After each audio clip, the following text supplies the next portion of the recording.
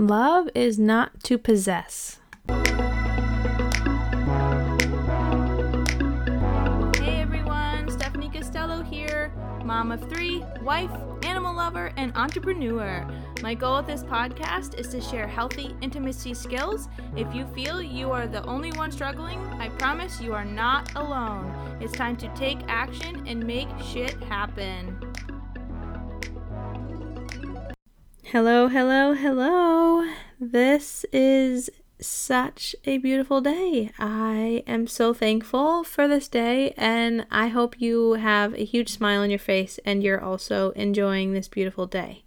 Love is not possession. A very interesting topic, and what sparked this for me to want to bring up is a time way back. Oh goodness.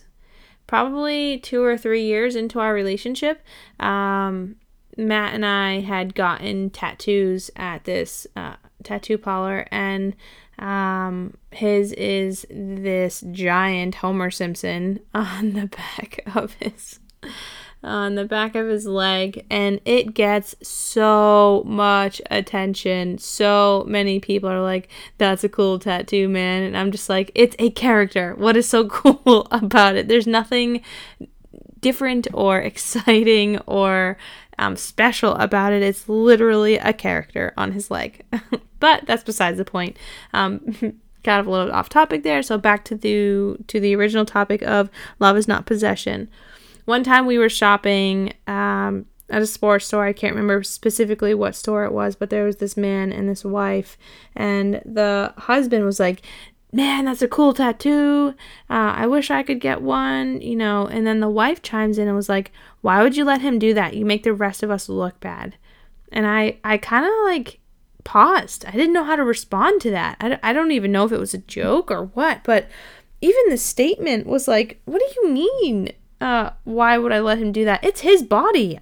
He can do whatever he wants with it. That's his choice. I have no say in what he does with his body whatsoever. And I think that really brings up a huge point of love is not possession. We cannot possess or choose to take our partnership into our partners into ownership. There's little things so I was trying to think of different examples of how to explain this. And when I think about conversations that Matt and I have had, my coaching comes out of me in every role that I have in life, in parenting, in my partnership, as a sister, as a friend, in any role. And I try not to let that happen often, but I just get so excited about sharing the knowledge. So if there was an outsider looking in on a conversation Matt and I may be having, it could look like possession. It could look like I'm trying to control him and have ownership of him, in trying to teach him how I would like to be in a partnership together.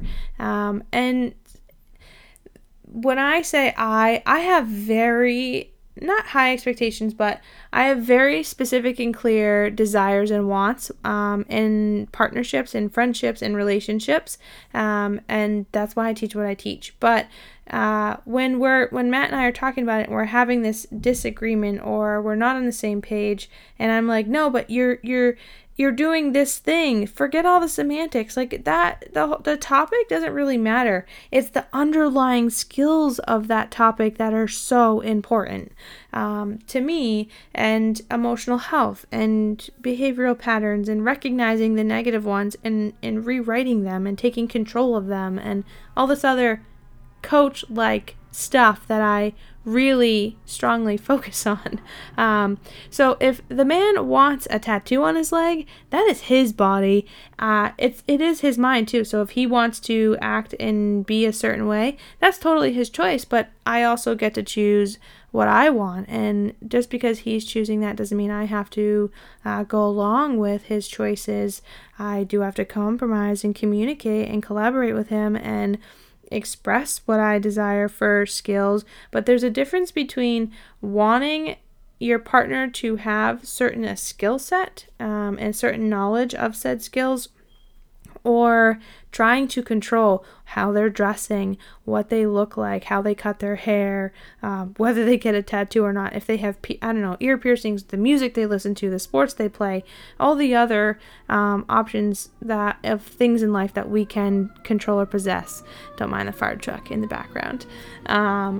So I hope this was super helpful to helping people understand the difference between wanting and desiring something and expecting to be in control about things that you have zero control over.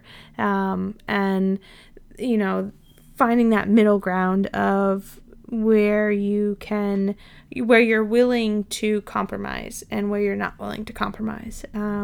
I am willing to just kind of like, you go be free, man, and you do you, boo, and I'll do me, as long as we're loving each other and respecting each other. But anyways, thanks for listening. If you have any questions that you're struggling with, feeling like your partner's trying to possess you or take ownership of you or control you in ways that you're not pleased with, I'm more than happy to have a free 30-minute conversation with you. Fill out the survey on my website and we will get you scheduled. Have you have a good day. Bye.